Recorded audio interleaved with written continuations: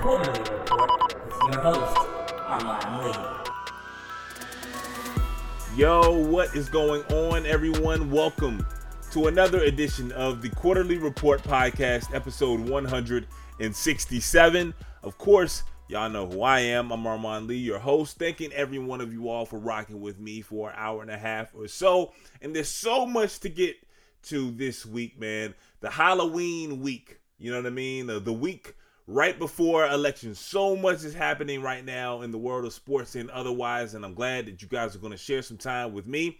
I'm going to break down the Dallas Cowboys, right?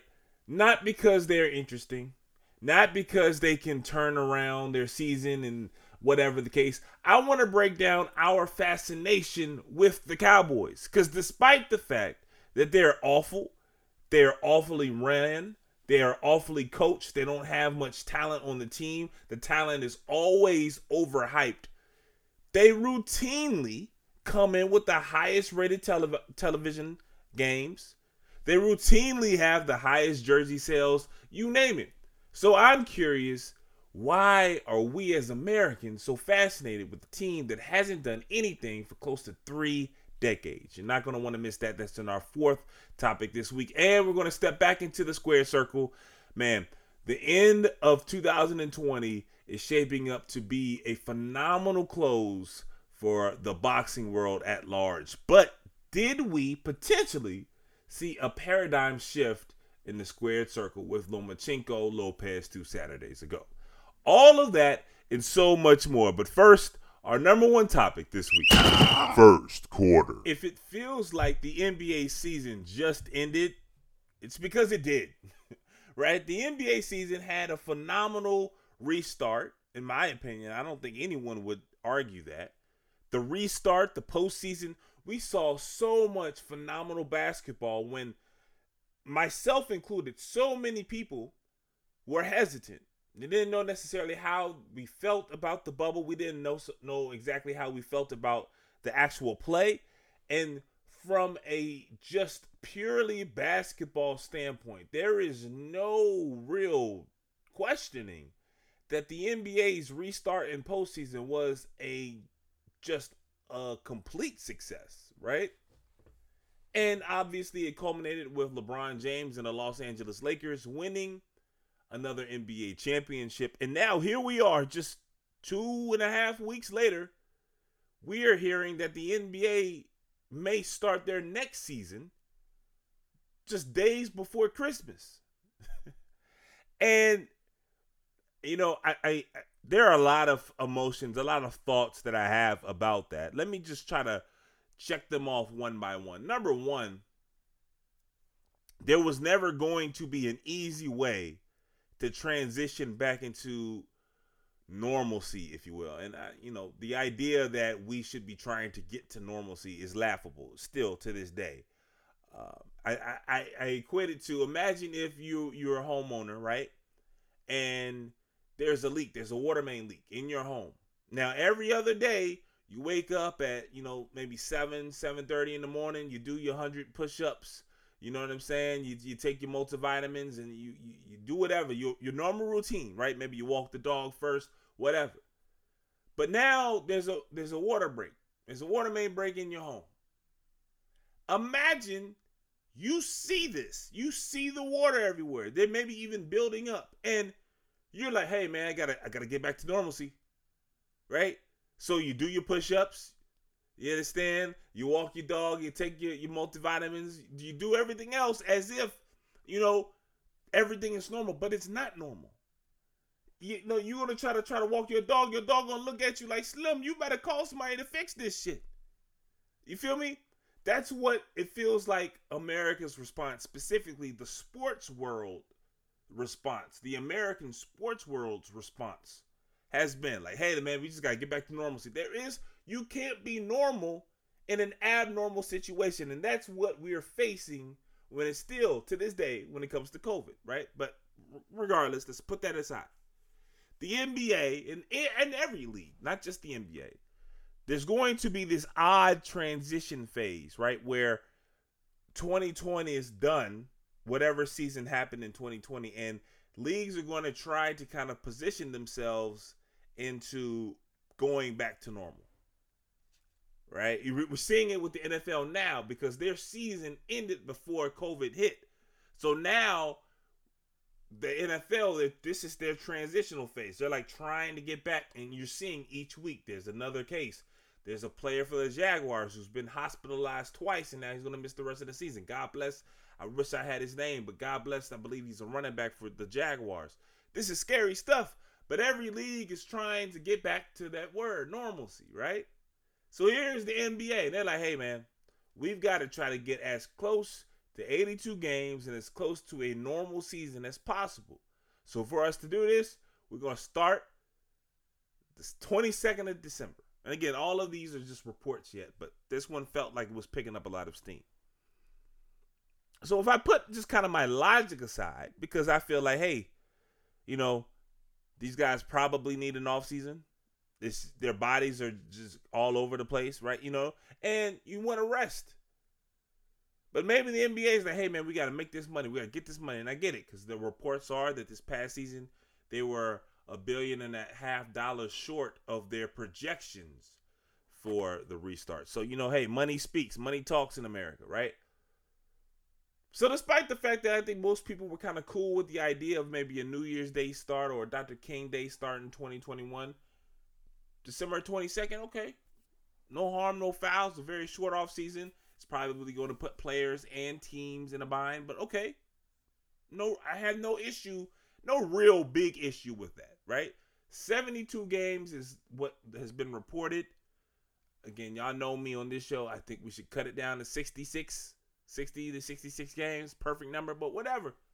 Boom. I can deal with it.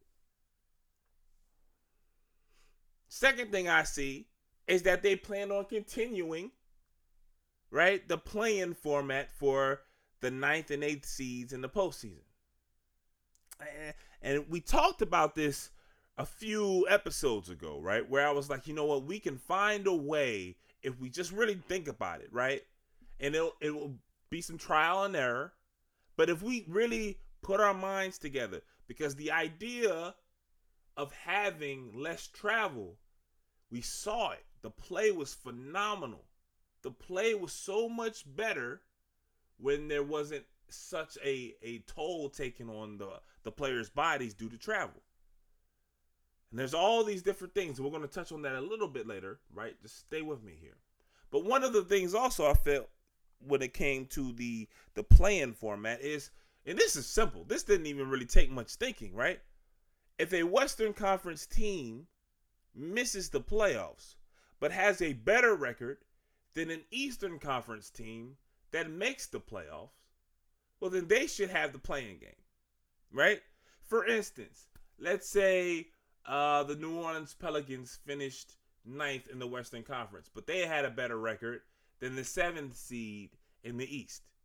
Well, then they should play a best 2 out of 3 game with the 7th seed to take that berth, that playoff berth.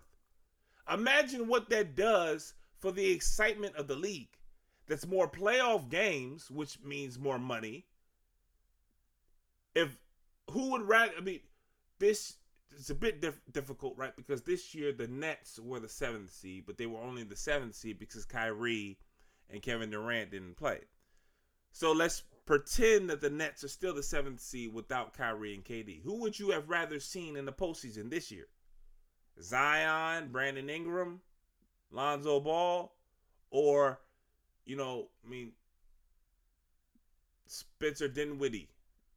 I don't even know. Did he even go down there? Maybe it was Karis LeVert and Joe Harris, right? Of course, you'd rather see the stars. Same thing if Phoenix has a better record than the Orlando Magic. Well, then you have Devin Booker. Of course, you'd rather see Devin Booker than Nick Vucevic in the Orlando Magic. It just makes sense.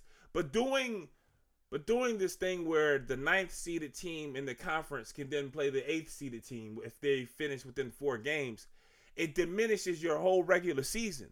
Like, why are you going to play 72 games if, right, a team has a 4-game advantage and they still have to play a kind of a play-in game? You're telling the whole audience that, dog, our regular season doesn't matter. And again, that's the quiet part. basketball fans already acknowledge that to the most part, the regular season doesn't matter. You watch for the athleticism, you watch for the storylines, the drama, whatever. But the games itself, the majority of teams who play in the NBA make the playoffs. That's like there's 30 teams in the league. 16 make the postseason. That tells you all you need to know about the regular season. Yet we want to still keep it 72, 82 games. It just makes no sense. There's no logic there. But whatever. I have an issue with that. Now, that's a real quick tweak, right? I tweeted something about this when I first read the article and saw the reports. And then, someone responded to me, or replied, I should say. And they were like, hey, man, Eastern Conference owners, they're not going to like that. It's probably not going to pass. And then I responded quickly to him, like, the Eastern Conference owners, some Eastern Conference owners aren't going to like that, but guess what? The same number of Western Conference owners will. So it's 6 in one hand, half a dozen in the other. And again, it makes the postseason better, and the postseason is what drives the dollar amount. So if we're doing everything because of how much money we're going to get, fuck it. You know what I'm saying? Let's go all the way. Let's give the better product. Let's give the best product. Like, man, if they do this playing thing, I don't mind it, but we need just to put a little bit more thought behind it. Because I don't want to see the Orlando Magic in the playoffs when, the Portland Trailblazers or the San Antonio Spurs or the Phoenix Suns or the New Orleans Pelicans. I mean, look at the Western Conference. There's really only one bad team out west, and that's the Minnesota Timberwolves. Sacramento's not a bad team. In fact, if Sacramento was in the Eastern Conference, they would be better than the Orlando Magic. Golden State they were completely dismantled last season. So just think about it, right? The Pelicans missed the playoffs. The Spurs missed the playoffs. The Blazers just snuck in. The Grizzlies missed the playoffs. And now you add Golden State, who missed the playoffs last year, to the mix. So another one of those teams have to fall out. Look at all of the star potential. Look at all of the phenomenal play, the exciting play. Imagine missing Damian Lillard this year, but still getting Nikola Vucevic and, DJ Augustine. Like, who's signing up for that?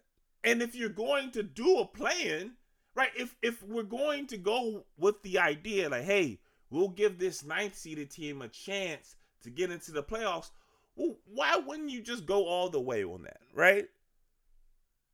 You feel me? Like, don't play with me. If you're going to go, let's go. You understand? Like, if you will say, hey, man, let's go outside and play basketball, don't then take me to some little rinky-dink 8-foot hoop. Like, dog, if we're going to play, let's play for real. If you are going to give teams the opportunity to catch up or make a postseason run, if you're just going to come up and create that idea, well, do it to where everybody gets something that they want. I don't want to see DJ Augustine and Evan Fournier. I want to see Damian Lillard. I want to see Ja Morant. I want to see Zion Williamson. Because if you don't do that, you're basically saying, hey, man, y'all don't have to really watch the 72 games. Just watch the last 5, and then you'll get an idea of what happens. In a year where everyone talks about ratings, right? Where everybody complains about ratings, who do you think rates higher? Simple question, right? I think it's an easy answer, but hey, maybe not, right? So that's the second thing off the list. So, the first checkpoint is like, hey, 7, they're coming back, and they're coming back kind of early. The Dr. King Day would have been dope. New Year's Day would have been dope, but I'm not mad at December 22nd, 3 days after my birthday. Cool, whatever. I could get with that. They're going to keep the playing. Second checkpoint, right? Keep the playing. Okay, I'm cool, but not like this. Like, that kind of bothers me. You know what I'm saying? Like, this don't really make any sense to do this. You know what I'm saying? Like, I don't want to see, the Atlanta Hawks or the Detroit Pistons have a chance for a postseason and then see a team who has a better record than them in the West, see that someone like the Grizzlies not get an opportunity, or the Blazers not get an opportunity, or the Suns. Like, come on now, that don't make any sense. I don't want to see the Pistons. I don't want to see the Cavaliers. I don't want to see the Knicks. I'm a Knicks fan, and I don't want to see them. And here we go to our third topic. And third and final topic. And this one is a little dicey, right? Because we have all complimented, and it goes back to kind of what I was saying earlier, right? Trying to get back to normalcy. One of the things that I think we all, if you're a sports fan, can kind of, be proud. Maybe proud is not the word, but, kind of tip your cap to Adam Silver and the minds at the NBA for putting forth the bubble. Now, they weren't the first league to have a bubble, and they weren't the only league to have a bubble. But because I'm talking about the NBA, I'm not going to talk about all these other leagues with bubbles, right? I'm going to focus on the topic at hand. And the NBA deserves so much credit because they pulled off this bubble atmosphere. I did not think basketball without fans was going to be fun. It was. You didn't even notice it. Right? They're having the fans and the virtual fans. That was a dope touch. It looked cool. It sounded cool. You watch some football games and the crowd is cheering, and it just seems weird, right? Because you can see the stands are empty. You know what I'm saying? It's like, and then they cut to the touchdowns and you hear everybody on the field super clear. Well, in the bubble, the production value was phenomenal. Everything went off without an issue. And again, fighting for normalcy has the league saying, hey, now, we're not going to be able to keep our players in a bubble for 6 months. And that makes sense, right? The players aren't going to stay in a bubble for, I can only imagine how insane that would be. However, this fight for normalcy, trying to get back to 82 games, trying to get as close to 82 games as you can, starting as soon as you possibly can, not trying to factor in breaks, not trying to adjust current events and the current circumstance to what is best for the players and what's best for the health format, right? No. What is happening is this rush to normalcy is now preventing the bubble to come back. The bubble, which health experts, diehard fans, players, media members, pretty much everyone across the board had nothing but rave reviews about the bubble worked. The bubble works. We know this. Look at every other league that has tried to play outside of a bubble and look at the leagues that played within one. It's night and day. But this quest for normalcy, especially as we are having record-breaking cases, it's just now starting to get cool in the country. It's just now starting to get cool. And you're seeing record-breaking daily cases of COVID. Imagine if you're having a basketball league now where there isn't a bubble. It's just like they're going to be doing exactly what you're seeing in the NFL. It's just crazy. We keep on again back to the normalcy when your home is getting flooded. We keep on pretending or trying to pretend as if we are not still currently fighting a pandemic in which thousands of people are dying each week. Tens of thousands of people are dying a month in the States. It's I don't know why why this is so hard to kind of grasp, and I'm not going to stay too long.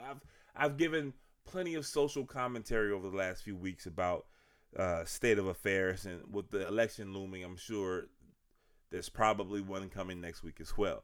But that's the thing that's still off-putting. Like, the NBA received great grades, and I understand money moves everything and money wins the day. I get that. But at some point, we have to check our lust for money, right? At some point. Because lives are at stake currently. Still. again, I keep coming back to this. We stopped in March. We shut the whole country down in March. Things are worse now. It doesn't make any sense. Like, I don't understand. Like, the logic doesn't make, it's not adding up. If we were aware, if we understood the significance and the severity of COVID in March and we shut down, now the cases are getting worse. We've already seen 215,000 Americans die. So we actually have tangible evidence how bad it could get. And we're all like, all right, well, whatever. Let's play basketball. Right? Like, really, we're doing basketball. Like, that's the barometer here. We're cool with just having people fly around the country playing basketball. Despite the fact that the science works. Play in a bubble. Test often. I'm excited because I love the NBA. I love the NBA. And when the restart happened and when the postseason happened, when the beginning of the postseason was phenomenal. It was games every day, 4 games every day. Oh my goodness, it was a basketball fan's dream, and I loved it. But again, I have a conscience, and I feel like I'm resorting back to similar positions I had in July. Like, yo, is it really worth it? Like, can we not just wait? I must be missing something. And I understand there's so many millions upon millions, maybe even billions of dollars. So much money my mind can't even compute it. I get it. But how much money is one life worth? I'm glad I don't have to make that decision. Because clearly that calculus is being made over and over again in all of these professional leagues. It's happening. It's happening in the college ranks. There are people involved, make no mistake, who are saying, hey, we can potentially stave off one tragedy. Like, someone is drawing the line. Make no mistake. Like, we could probably handle 2 of these. 3, yeah. If it's a superstar player, good night. These conversations are having, and it's disgusting just to even think about it. And for what? So we can have an all-star game? To not inconvene? Because we are so lusty. We are so enamored with returning to normalcy in an abnormal circumstance. It just doesn't make any sense. I treat the NBA probably a little bit harder, you know what I mean? Like, the teachers were harder on the students that they knew could get it, but just were loafing. You know what I mean? Like, if you were a teacher, and I've never been a teacher before, so, I can't say that I understand completely. But as a parent, as someone who's volunteered with children, I think I can understand. Like, when you see anyone, not just a child, but anyone who has the potential to be just to be outstanding, you push them a little bit harder because maybe they aren't applying themselves the way you know that they can. And sometimes they just need that little bit of a nudge to get it. I'm harder on the NBA than I am these other leagues because the NBA will show you. They'll brag about how smart they are and how much of a conscience they have. And oftentimes they will show you, but then they always come back to this. And, maybe it's unfair because in America, it always comes back to the dollar. It always does. No matter what route you take, you're going to come down to that green devil. And the NBA seemingly is going, despite the fact that they were applauded for listening to the science, despite the fact that they were applauded for making sure health was a priority. It's almost as if now they're like, all right, and again, I don't know. Maybe they'll figure out a way to listen to the scientists again. I don't know. But what these initial reports are showing is like the NBA, just like the big brother in the NFL, when push comes to shove, it's always about that bottom line. I want to hear what you guys think. Again, I'm really big on this kind of playing thing. Like, I really think if you're a Western Conference team who finishes with a better record than the playoff team in the East, you should be able to challenge them. Like, dog, I want your spot. King of the court shit, man. Come on, we all know this. I think that would be dope. Again, more viewers. I refuse to believe that people would rather watch the Orlando Magic than the Portland Trail Blazers. I refuse to believe that. Or the New Orleans Pelicans. I just don't. I won't, in my mind. My mind won't even imagine that. But I could be wrong. If you want to challenge me, if you question what I feel, or you think I'm wrong, or whatever, let me hear your thoughts. Email me at quarterlyreport@gmail.com. Tweet at the show at quarterlyshow. And again, you can always leave a review, leave a note, leave your thoughts on iTunes or Apple Podcasts, Stitcher, Spotify, or Google Play, or wherever else you listen to podcasts. All right, guys, that's our NBA topic this week. That's it. Again, nothing really to talk about in the basketball world, but there's still plenty of other sports topics to get to, including a final month and a half or 2 months and a half of phenomenal boxing starting this Saturday night. All of that and so much more for our second topic. Second quarter. The last 2 weeks I've kind of talked about just how big Lomachenko-Lopez was for the sport of boxing. And not in terms of garnering interest, though we did touch on that. But just in the ring, kind of what that match meant and what that victory and how that victory, I should say, can be used as a launching pad for Teofimo Lopez, and how he truly had a superstar-making fight 2 Saturdays ago. But now, the importance of that fight is now starting to take shape in more ways than one. This comes from Sports Media Watch. The main event, just the fight between Teofimo Lopez and Vasily Lomachenko, was the largest or the most viewed fight in the sport on television in 3 years. 3 years. And the one that was a fight between Jeff Horn and, of course, Manny Pacquiao. Manny Pacquiao had a run of pay-per-view fights up until 2017. So the fact that Teofimo Lopez and Vasily Lomachenko, guys who had never been on main event pay-per-view fights, guys who had, for the most part, aren't well known into sports fans, they could do something and rival that of Manny Pacquiao is a testament to not just those two fighters, but the sport at large. What happens when boxing promoters and boxing, I truly feel for the most part that the fighters will fight whomever. The ego with elite athletes doesn't matter the sport. Their ego is something that, is pretty much unrivaled for most of us normal citizens. The ego of elite athletes, they feel that they are always being tested and they always have to prove that they're the best. Always. It just never stops.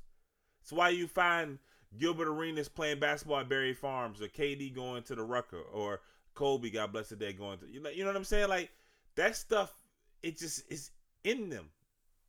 You can't coach it up. You can't try to, you know what I mean, convince it to come out. It's there. The best of the best have that competitive drive. It's something that when you see it, you just kind of are taken aback, because most of us are not wired that way. And I think boxers, even to a larger degree, it's even magnified because it's, it's, you know what I mean? The truest form, right? Fight. Can I beat this dude up? Can I win if I went toe to toe with this person? You know what I'm saying? So I don't blame boxers for these types of fights not happening. I blame everyone else. But when you see the success that Lomachenko and Lopez had, man, it starts to shine a light like, yo, this could be normal. This could be what should be expected. For generations, it was. The best get in there, no ifs, ands, or buts. You figure it out, man. You give us the fight. I know these dudes want to fight each other. Well, I shouldn't say I know. I'm certain some of these guys really want to fight each other. I'm certain Spence and Bud want to fight each other. I don't know if Canelo wants to fight Jamal Charlo, but I mean, I'm sure if like the money wasn't involved and it just was like, yo, let's just get in the ring and just in a gym and do it, I'm sure they would want to. Like, there's so many fights that are out there that you just like, this should happen, this should happen, this should happen. But the problem as a boxing fan is that you know all too well, there's a real chance it won't. And case in point, I've been saying this pretty much since we started doing this show 3.5 years ago. I don't believe that Errol Spence is going to stay at 147 for much longer. In fact, I said a few years ago, I don't think he does it past 2021. I may have said 2020 would be the last year, but because 2020, he's only going to fight one time, I'll give 2021. But the point still remains. Spence is a big welterweight. He's not a real live welterweight. You know what I mean? He makes weight. I can only imagine the hell it is on his body to make weight every year or whenever he fights. Because he probably walks around at 160 to 157. And you start thinking, and then Spence comes out with the interview this week, and he's like, yo, I'm thinking about going up and taking on Canelo at 160. Now, it's also important to note, Canelo not fighting at 160 anymore. Now, he may be convinced to do it to fight Spence. I'm sure Canelo and his camp, whomever they may be now, will be paying attention to seeing what that number, December, I want to say 1st is, when Spence fights Danny Garcia on pay-per-view. I'm sure they will be focused on what number Spence can draw. Because, look, if Spence gets 300,000 or more in this climate, you can go ahead and stamp him as one of the biggest draws in the sport. He's gone 400,000 two times in his first 2 pay-per-view fights. Both of those fights were actually compelling fights, really big fights. If you guys remember, Mikey Garcia was a top 10 fighter pound for pound when he fought Spence. Mikey moved up 2 weight classes, so whatever. But Spence boxed a truly perfect fight. And then later that year, he fights Sean Porter in the match of the year. So Spence delivers. And, and it's also important to remember, especially off the heels of talking about having Lomachenko and Lopez on ESPN. Remember how Spence was brought along. Spence was on television all the time. And he was on Showtime. He wasn't really on, I don't believe he was on the Fox broadcast until he really got big. But he was on Showtime all the time. Algieri, Showtime, Lamont. I believe that may have been a Fox fight when he fought Lamont. But KO was Showtime. I mean, Spence was out there. And he built up a reputation of being an exciting fighter. And now he's getting, the fruits of that labor. But the sport can't still exist in this 1990 mindset where pay-per-view is everything. No, man. Again, we talk about ratings all the time. Ratings is an outdated way of understanding the new generation's interests. Right? You can just go on Twitter and find out all of these pirate sites. And I got partners who, that's all they do. They just, I know this is this site right here. Boom, boom, boom. I just do this. I click on this, and I'm good. I don't ever pay for pay-per-view fights. And why should you?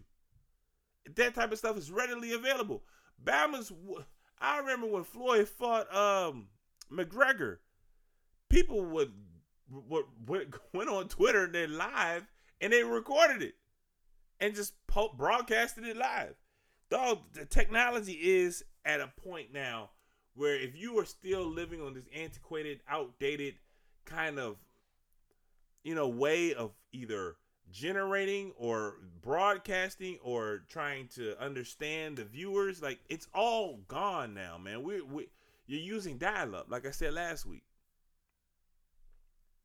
So Lopez Lomachenko has showed the world, dog, pay-per-view ain't it.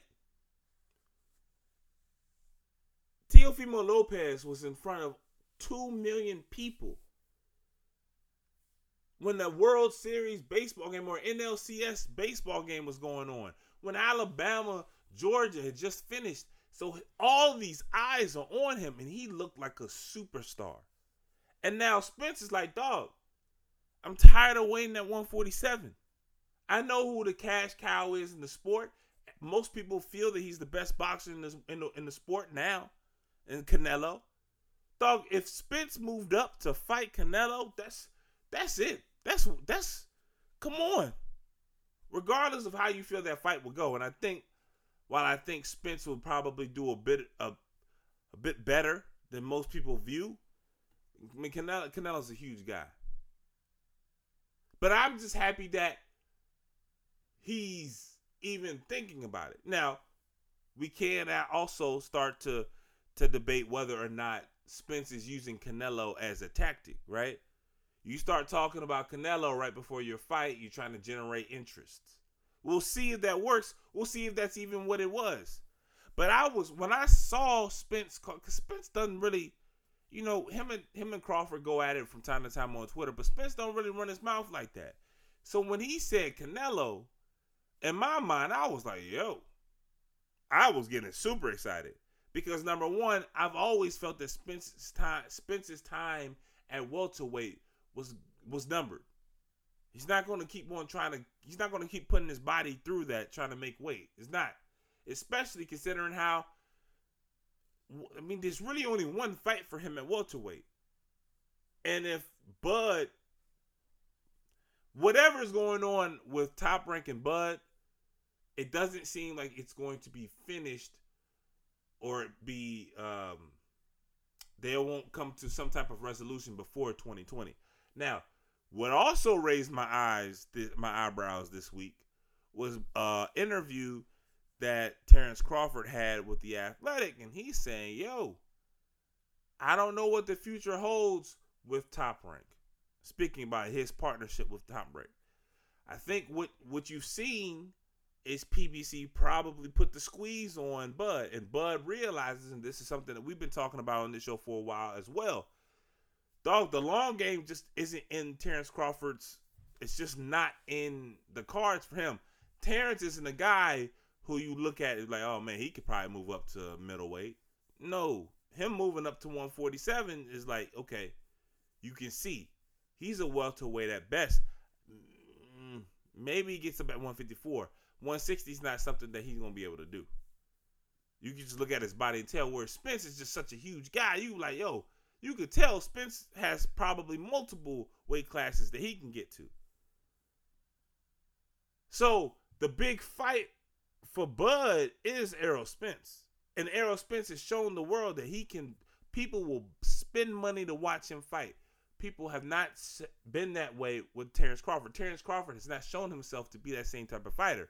No disrespect to Bud. I think he's one of the best fighters in the world.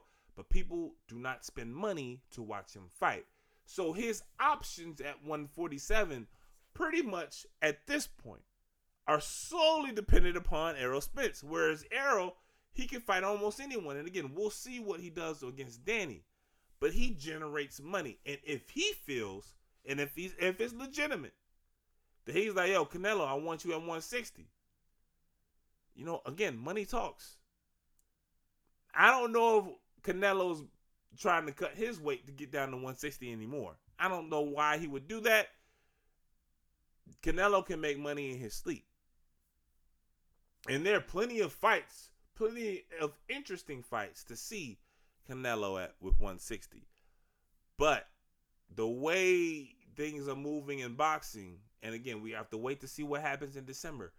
But we are looking, in America at least, North American sports, that Errol Spence is quickly moving up that ladder and possibly into that second cash cow status of just North American talent. And if he can solidify that with a huge rating and a huge draw this December versus Danny Garcia, all bets are off. And again, it just adds to the phenomenal ending that boxing potentially has in store for 2020. All right, guys, you heard the horn. That means we are at halftime this week, at halftime. Again, before we start halftime, I want to make sure you guys know all the places that you can get in touch with me, and make sure you guys know how to leave and rate and review the show for the world to see. Okay, you can email me at quarterlyreport@gmail.com. You can tweet at the show at Quarterly Show. But make sure you download and subscribe to Apple Podcasts, Stitcher, Spotify, Google Play, wherever you listen to podcasts. Download and subscribe to the Quarterly Report podcast. And if you guys do not mind, make sure you leave a 5-star review and leave a nice review of the show yourself. Tell me, tell your friends, tell the world why you love the Quarterly Report podcast. All right, guys, so in the sports world, it's been a lot of things to discuss, and we still have 2 more topics to get to this week. But for halftime, I'm going to focus in on the biggest story this past week, Slim. Jeffrey Toobin somehow found himself pulling out his joint in front of a Zoom conference call meeting. Now, when I first heard the story, I'm like, man, this dude is a dickhead.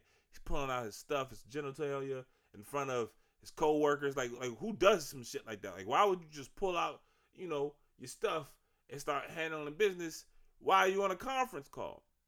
Then you start reading the story more, and apparently the guy thought he was on a private Zoom call. So he's doing a conference call with his co-workers at the New Yorker. And I believe he receives another Zoom call, and he thinks he's on that Zoom call, right? And it's a private one with somebody. I don't know, whatever his case is. But unfortunately, he was still seen by his co-workers at the New Yorker. And this whole thing gets put out on blast. Again, if that's a lie, he's a dickhead.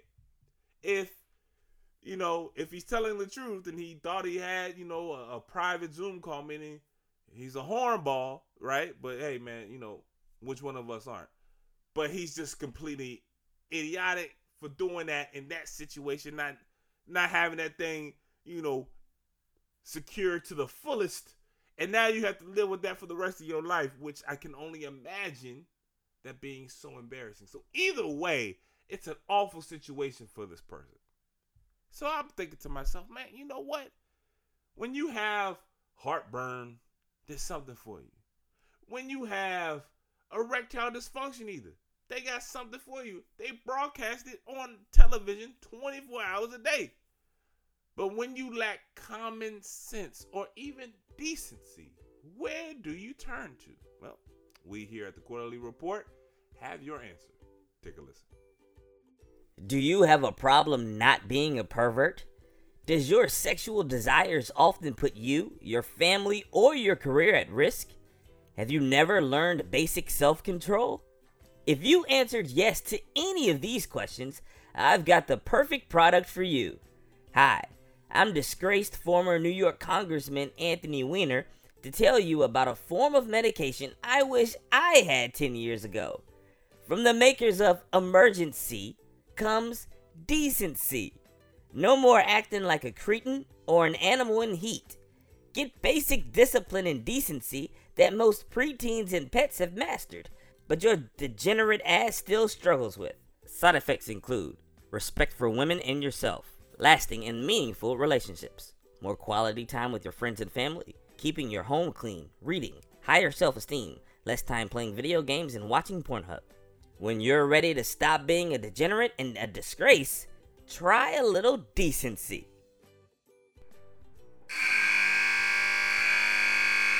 It shouldn't be so much to ask just to keep your genitalia in your pants while you're working. You understand? But it just happens so frequently now. Like, it's just like that story with Jeffrey Toobin. Let me just illustrate just how wild shit is now in 2020. O.J. motherfucking Simpson went on to his platform and started cracking jokes at Jeffrey Toobin. For those of you who are not aware, Jeffrey Toobin covered the O.J. Simpson trial and then he was like a writer for the People versus O.J. Simpson, the book, and then the television show. So, you know, O.J. probably had a lot of stuff he wanted to get off on Jeffrey Toobin, but like, think of the lack of shame. And Slim was allowed to get it off. Dude who was a part of a double homicide 25 years ago is chilling somewhere, has become something of a pop icon in our country, and he gets shots off at Jeffrey Toobin. Slim, we in a pandemic. I get it. Things are hard. People's social lives, they've been put, you know, it's an added, you know, hurdle. There ain't no excuse for this, Slim. Like, you can have sex regularly, like, easy. You don't even have to try out here, Joe. You pulling your joint out over a Zoom call? First off, Slim, ain't no youngin' try to see nobody else's dick, dog. Like, let's just be frank. I'm not even going to try to discuss it anymore. That was halftime, ladies and gentlemen. You know what I'm saying? I'm going to move on. We moving on. But Slim, come on, Joe. Like, let's act like we got some sense. You feel me? Like, that should be the bare minimum. Like, we should be able to. These instances should not be happening at the frequency. Ask one of your homegirls. Ask your girlfriend. Ask an ex, a relative, anybody that you cool with enough to ask this type of question and see. It's alarming. The women that I'm in contact with, they be like, bombers get this stuff off, try to get this stuff off all the time. And I'm just thinking to myself, Slim, why are we so trash? That just should never happen. Whatever, bro. Whatever.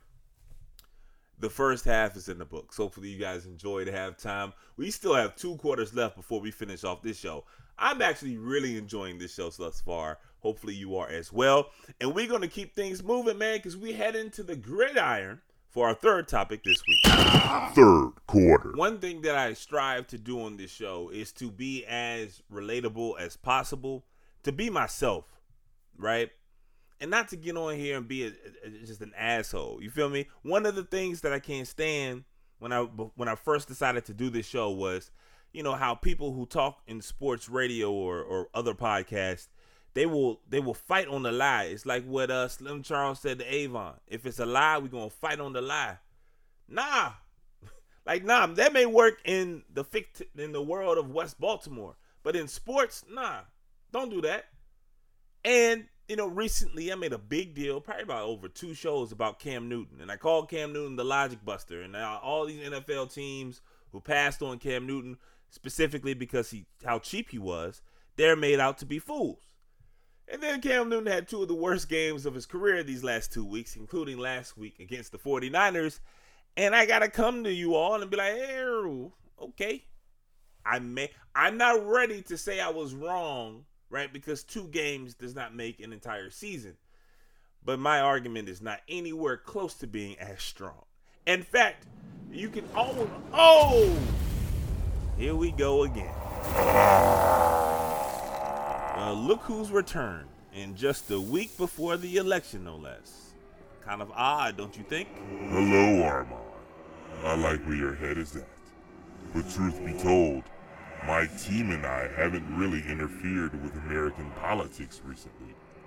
I mean, sure, we gave you all a bit of a nudge back in 2016. But truthfully, you guys have taken the ball and ran with it. We down here are very proud. So we don't have to worry about you doing anything crazy next week? Trust me, we are happy down here. It's the big guy you guys have to worry about. I've seen him shut things down and start over for far worse than what you all are doing. Well, that's entirely depressing. Let's try to lighten things up a bit, shall we? Okay. This week, I want you to play devil's advocate on your boy, Cam Newton, being better than what he has showed the last 2 weeks. All right, well, you know what? This is a bit tricky because, again, literally right before Cam Newton's return, I was screaming to the high heavens. Like, I'm not saying that Cam Newton is one of the game's elites, but You can't tell me a former league MVP, someone who has dominated without the offensive skill weapons that other quarterbacks take for granted, that he's not among the best 12 to 10-ish quarterbacks in the league, definitely in the top half. But yes, these last two games, Cam Newton has not looked very good. There is no argument here, but I think we are ignoring the elephant in the room.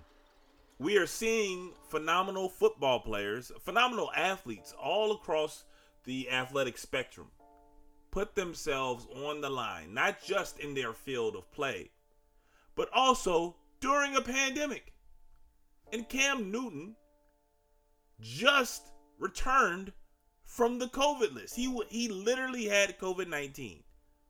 And unlike most of us who may or may not get it, who do come across this disease, we chill out in our rooms for 10 days or so.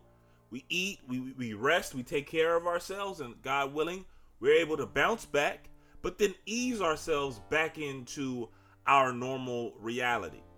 And normal for 99.7% of the human race isn't any type of excruciating physical activities. Not anywhere close to football. Cam Newton, he gets sick. He misses 2 games, and then he's back playing football. Like, we can't look at professional athletes getting this as normal, everyday, working humans getting this. Like, it's just different. You know what I mean? It's just different. Rudy Gobert is a multiple-time Defensive Player of the Year, multiple-time All-NBA selection, multiple-time NBA Defensive Team selection. Rudy Gobert was months removed from getting over COVID, and he was saying, hey man, my body's not the same. I still can't smell, I still can't taste. And who knows? I'm not saying everyone is like that, but that's the point, right? All of our bodies are completely different. You look at Rudy Gobert, then you look at Cam Newton, and even though they're both supreme physical athletes, right, and they take care of themselves, their bodies are completely different. That's a visible, something that we can see easily. So who knows how Cam Newton's body responds to this virus as opposed to another elite athlete who months later after recovery was saying, hey, I'm still suffering from, side effects. I'm still not all the way back. Now then imagine having 200 plus to 300 pound men jump and tackle you. I think it's a saying that I hear from time to time, right? It's not an excuse. Sometimes it's just the reason. You know what I mean? Like, we live in this world where everybody's, oh, I don't want to hear excuses. Pull yourself up. Nah, don't make excuses. Well, you know what? Sometimes, and I'm with that from time to time. But you know what? Sometimes it's not an excuse. It's just the reality of the situation. Cam Newton, if you look at the first 3 games, I want to say, that he played this season, and then you look at the last 2, it's a clear, stark difference. Now, sure, Cam Newton has to play better. And I'm not excusing all of the bad throws that he had on COVID. No. He has to own that, regardless. But I do think some of the, you see Jeff Garcia now. Jeff fucking Garcia. Matter of fact, side note, we all owe Terrell Owens an apology. This should be the segment for real. You know what I'm saying? Matter of fact, I'm going to talk about this after I finish making my argument. But Jeff Garcia, I see your motherfucking ass. But look, I know if I were to get sick with COVID or anything, if I just got the flu and I chilled out for 2 weeks, I do my push-ups. I do my, running on the track and some pull-ups or whatever. Slim, when I get the flu and I'm done, I'm not out there like I was prior to getting sick. It takes some time. Bill Belichick has come out on Monday and was like, dog, look, Cam Newton, this is without a question, he's our starter. The talk around Cam always fascinates me. He played poorly twice. Okay? He just came back from COVID. There are literally former All-Pros on New England's defense who were just like, nah, Slim, we're not playing this year. And more than one.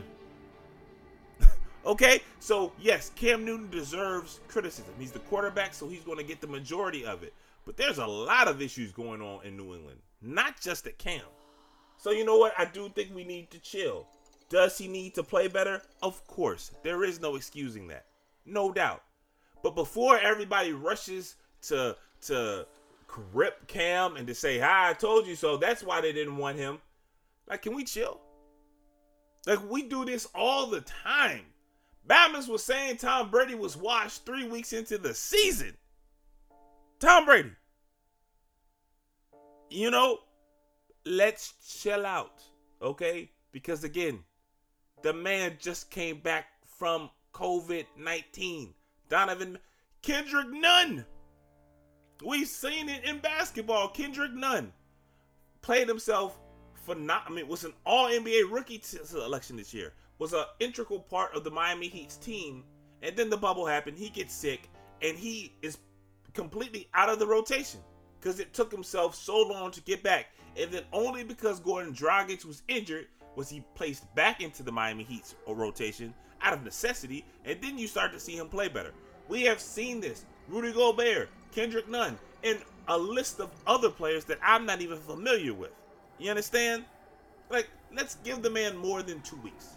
Please. Another great argument, Armand. And because I enjoy these convos, I'm going to offer up a bit of free advice.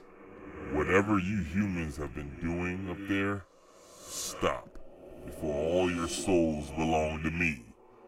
But it's probably too late already.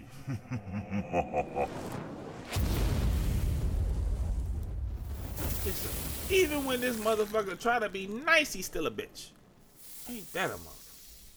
Anyway, like it does kind of strike me.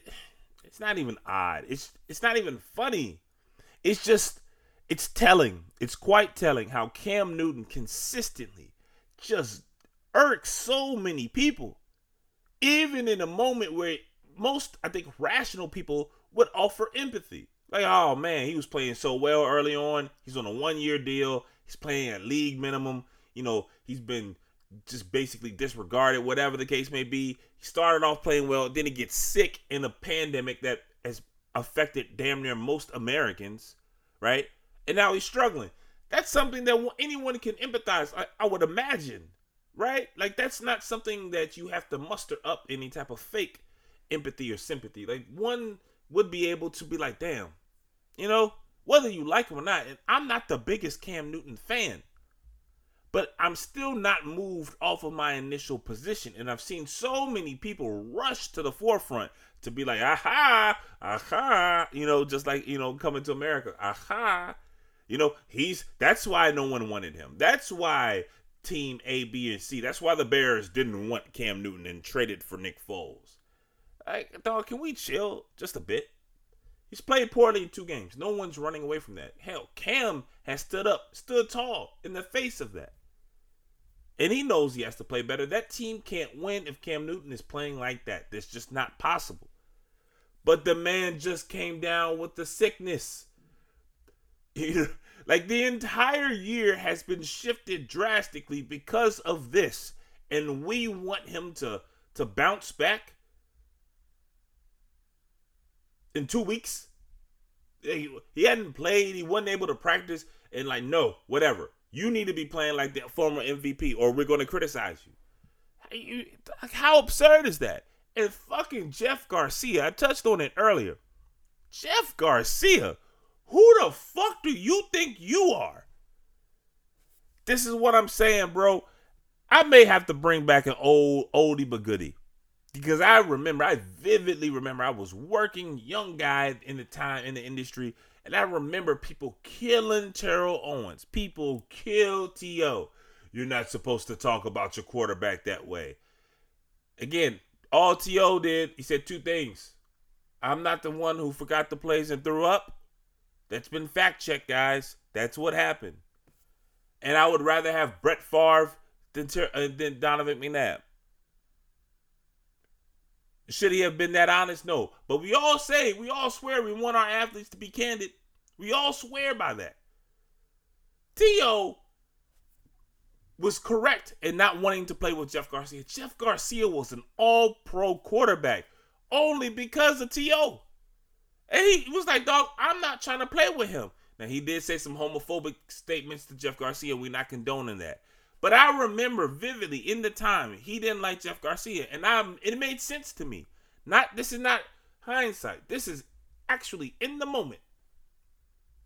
Early 2000s, I was like, yeah, if I was T.O., I wouldn't want to play for Jeff Garcia either.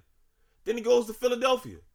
And everybody was loving Donovan McNabb. Donovan McNabb was selling soup with his mama. Everybody loved Donovan McNabb. The man forgot to play in the Super Bowl. T.O. had to sign a waiver to play in the Super Bowl. And Bama's got mad at him because he wanted his money. And fast forward into 2018-17, and we find out Donovan McNabb is a serial sexual assaulter. You know what I'm saying? Like, we all owe T.O. an apology. But let's stay back into 2020. We also owe Cam Newton some time. We owe him some time. 2 weeks. He can't play like this anymore. We get it. I got you. But now I'm not backing off my statement about how little logic NFL teams showed by trading significant assets or spending big-time money to get quarterbacks who are not as good as Cam, who's playing at league minimum. No, it's going to take more than 2 games post-COVID-19 to move me off that position. I want to hear what you guys think, though. Do you feel that I was wrong? Is Cam Newton more like these last 2 weeks or the first 3 weeks of the season? I want to hear your guys' thoughts on that matter. Email me at quarterlyreport@gmail.com or tweet at the show at quarterlyshow. And again, make sure you guys head on over to Apple Podcasts, Spotify, Stitcher, Google Play, or wherever else you listen to podcasts. Download and subscribe to the show and rate and review as well. All right, guys, 3 quarters are in the books. And we're going to finish up this week with, quote-unquote, America's team. Because no entity, really, definitely no team in sports, signifies or embodies all that is wrong and all that is the reality, I should say. I don't want to dig too deep. The Dallas Cowboys are the personification of America in so many different ways. And I'm going to try to explain myself in our 4th topic this week. 4th quarter. America's team. That's how I've always identified the Dallas Cowboys. Ever since I was a little boy, since I was born.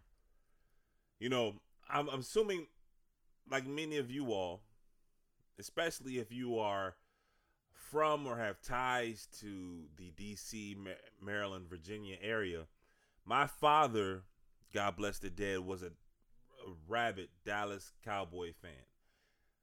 My introduction into fanhood was through my father's passion for the Cowboys. Like my dad, like I remember vividly being, a kid, 9 years old, outside playing with the guys around the neighborhood in the cul-de-sac or whatever. And like we playing whatever, and then all of a sudden you can hear like this loud yeah, like yes, yes. Like we not even right in front of my home, like we a block or so away. And like everybody look around like, man, what was that? And I'm like, oh man, that's just my pops. That happened. But when I was 10, the Dallas Cowboys were in the midst of a dynasty. And it's just amazing when you look back at, 96? 94? I forget. 96 must be like 95 or 96. The last time they were a champion. And it's 25 years removed. And not even just from a championship, because again, we talked about this, championships are hard.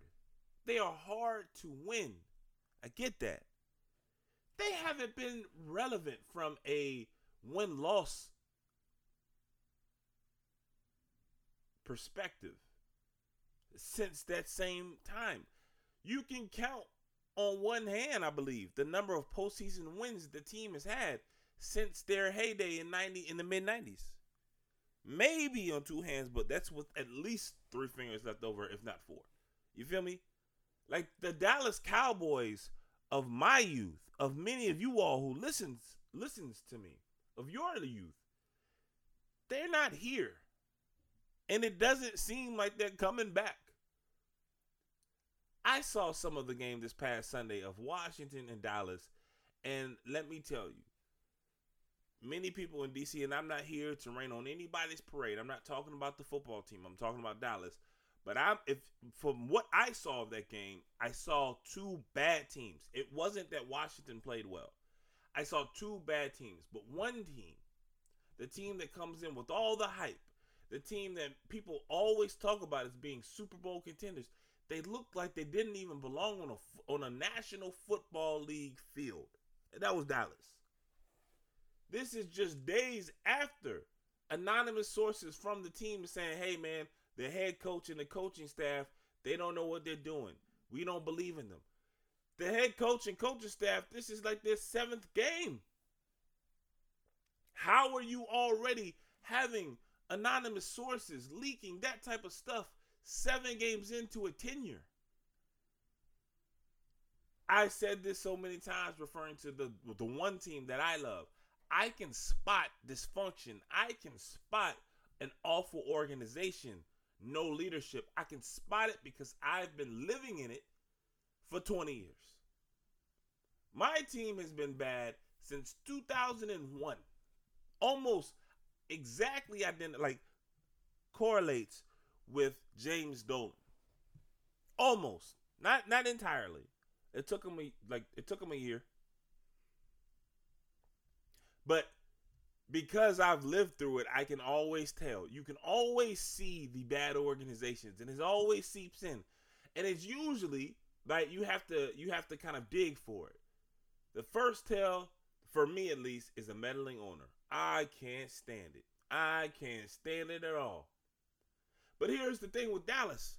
Not only do you not have to dig for the meddling owner, the owner is confident, is proud about how he handles the business.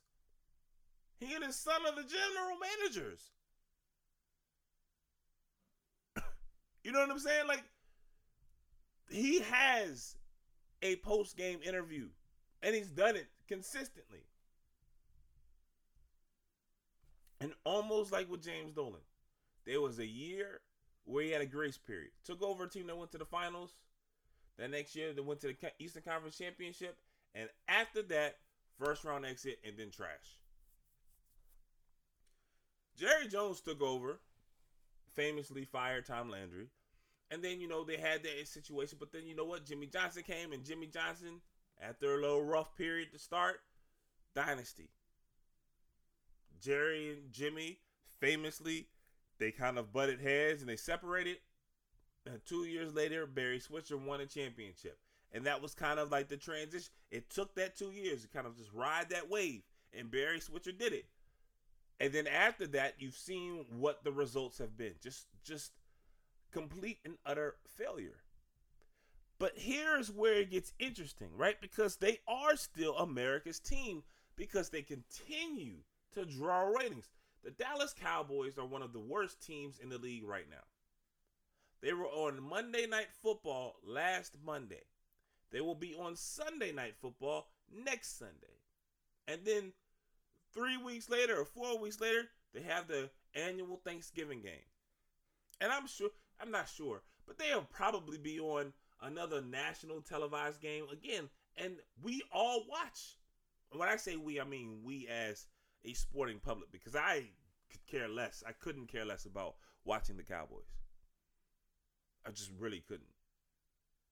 But they always do numbers.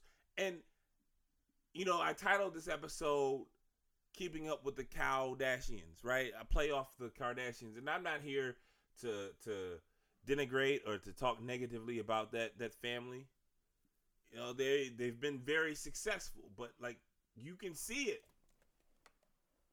Their success is about the way they can keep your interest and the amount of money that they can make. But it's not necessarily about anything substantial. And again, I'm not trying to disrespect that family.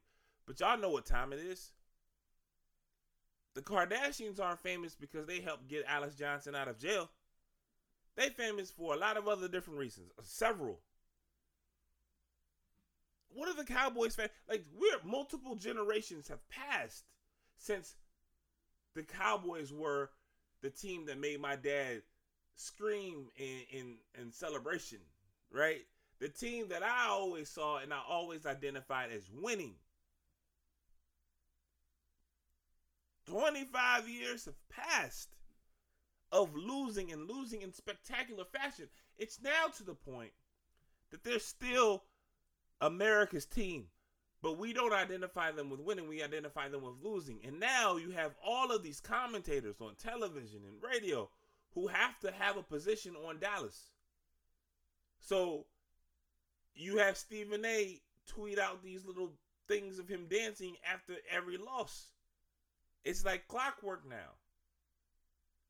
Because you have to find a way to talk about them. Tony Romo, and he's phenomenal, don't get me wrong. He left, got a A+ job, and he's one of the, like, he's good. Don't get me wrong. I'm not knocking Tony Romo. Not knocking Troy Aikman. I actually like Troy Aikman. I know a lot of people can't stand him, whatever. When I watch Troy Aikman call games, I think he's really good as well. Darrell Johnson has a job. Jason Witten had Monday Night Football, and it was obvious to anyone paying attention that he wasn't going to be good. Like, you go down the line. You have to get someone to associate with the Dallas Cowboys franchise. NFL Network has Michael Irvin. They used to have Dion. It's just get somebody from Dallas. And we all cool with it. It's almost like it's like a wink, wink, nod, nod. We all understand it. And I'm just thinking, yo, why not the Steelers? That's a team who has won consistently each decade. Last undefeated team now still. The Pittsburgh Steelers. You know, why not? I don't know. There's so many marquee, the 49ers, there's so many marquee teams and organizations.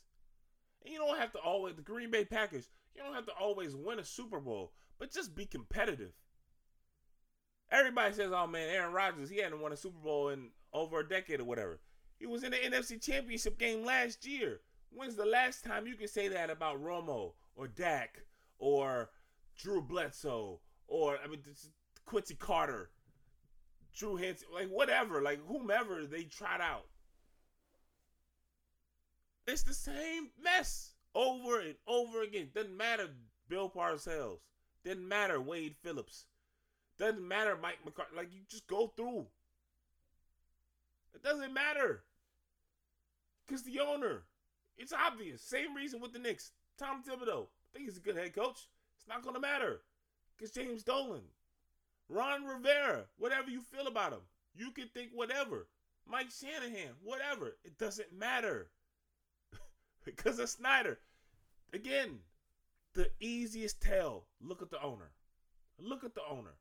And you can, I'm not saying that Jerry Jones doesn't want to win, but I think Jerry Jones wants to run a business more. And he wants to profit. And that team continues to rake in money. And it's just beyond me. They don't have to win. The Lakers are kind of what the Cowboys are in the basketball world. And we've talked about this. On average, since 1980, right, this has been, the 11th win since 1980 for the Lakers. So in 40 years, they've got 11 championships. It's basically one every 4 years.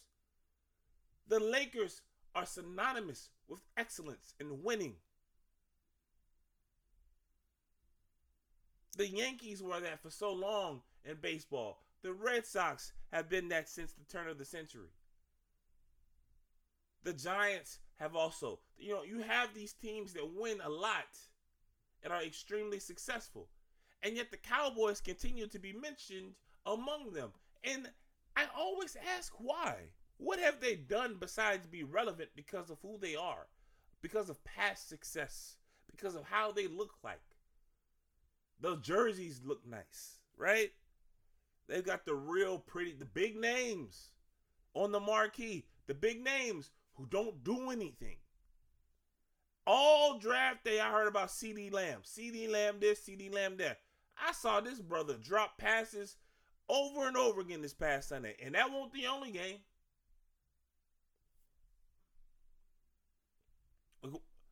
It's a perfect kind of encapsulation of how we are as a society, man. Our love for the Dallas Cowboys is based off of past success. It's based off surface level, very, very, like, the helmets look nice. This is their reputation. It's not based off of anything of substance, because for a quarter of a century, they have been awful. They have been trash. The Washington football team has also been awful during that same period of time. And their kind of storied history, it's taken a hit. The Knicks have never been on the level of Washington and Dallas in the NFL. But there was a time in the 90s where the Knicks were like kind of, okay, this is New York, this is the Mecca, boom. The Knicks' reputation has fallen off a cliff multiple times. You go through the Raiders. The Raiders, again, one of these storied organizations. They went to the Super Bowl in the 2000s, but they have taken a hit. They're trying to build it back up currently, but they took a significant hit. All of these teams, no matter the sport, take hits. Reputation is damaged, but for whatever reason, that avoids Dallas. Dallas continues to get the marquee time slots. They continue to get guys retire straight into the booth. Doesn't matter. We continue to talk about them. This is one of the only times I've talked about them because I'm fed up. And I'm just kind of, I'm at a loss when I see Dallas dominate all of these shows. And the only reason they do it is because they are still generating interest. Understand, I know why they dominate. I know why they're A-block. I know why they get all of these prized, time slots in all of these national televised games. I know why all of their former players get automatic spots in the booth. It's because America loves them. When they say that they are America's team, they mean it. We watch them. We buy their jerseys. We go to that stadium, buy tickets to see them more than any other team. So I ask you, what does that say about us? What does it say about us that we are so interested? We are so attracted to the Kardashians in reality TV and in reality in sports. We can't avoid it. We don't want to turn away. Because it's not the winning. It's not the substance. Just Win Baby was famously quoted for the Raiders, but winning obviously doesn't matter. Not in the NFL, not for America's team. Because this past Sunday, or last Monday night, or next Sunday night, you'll see incompetence at an all-time level, all-time low. But we'll continue to draw a rating for them. Yes, despite the fact that they can't win, despite the fact that they are a picture of dysfunction, despite the fact that their owner seemingly cares more about a dollar than he does winning. All of that speaks to exactly why they are. Yes, the Dallas Cowboys are America's team. And it's fitting because sports is a mirror into society. I truly believe that. And the fact that the Dallas Cowboys in 2020, despite being one of the worst run organizations for decades, the fact that they are still America's team shows the world a glimpse into what's going on in our society, brother. Damn. In the great words of Ron Simmons. Well, that's the way we're going to end the show this week. Hopefully you guys enjoyed it thus far, or not just thus far. Hopefully you guys enjoyed this week's episode, but it have enjoyed all 167 episodes thus far. That's my way of kind of glossing over that, man.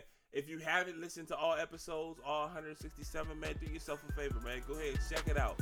Download and subscribe to the show, and you'll have access to every single episode, man. We've come a long way. I like to think that we've had a really, really strong last 4 or 5 months, man.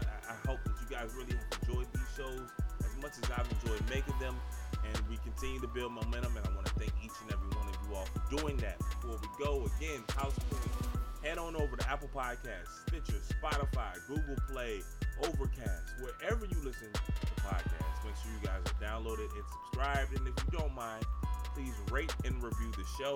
Let your friends, let the entire world know why you enjoy this podcast, the Quarterly Report Podcast. Again, I want to thank each and every one of you all for rocking with me this week. Make sure you guys wear masks, wash your fucking hands, stay safe, and I will catch you guys back here next Tuesday for another episode of the Quarterly Report Podcast.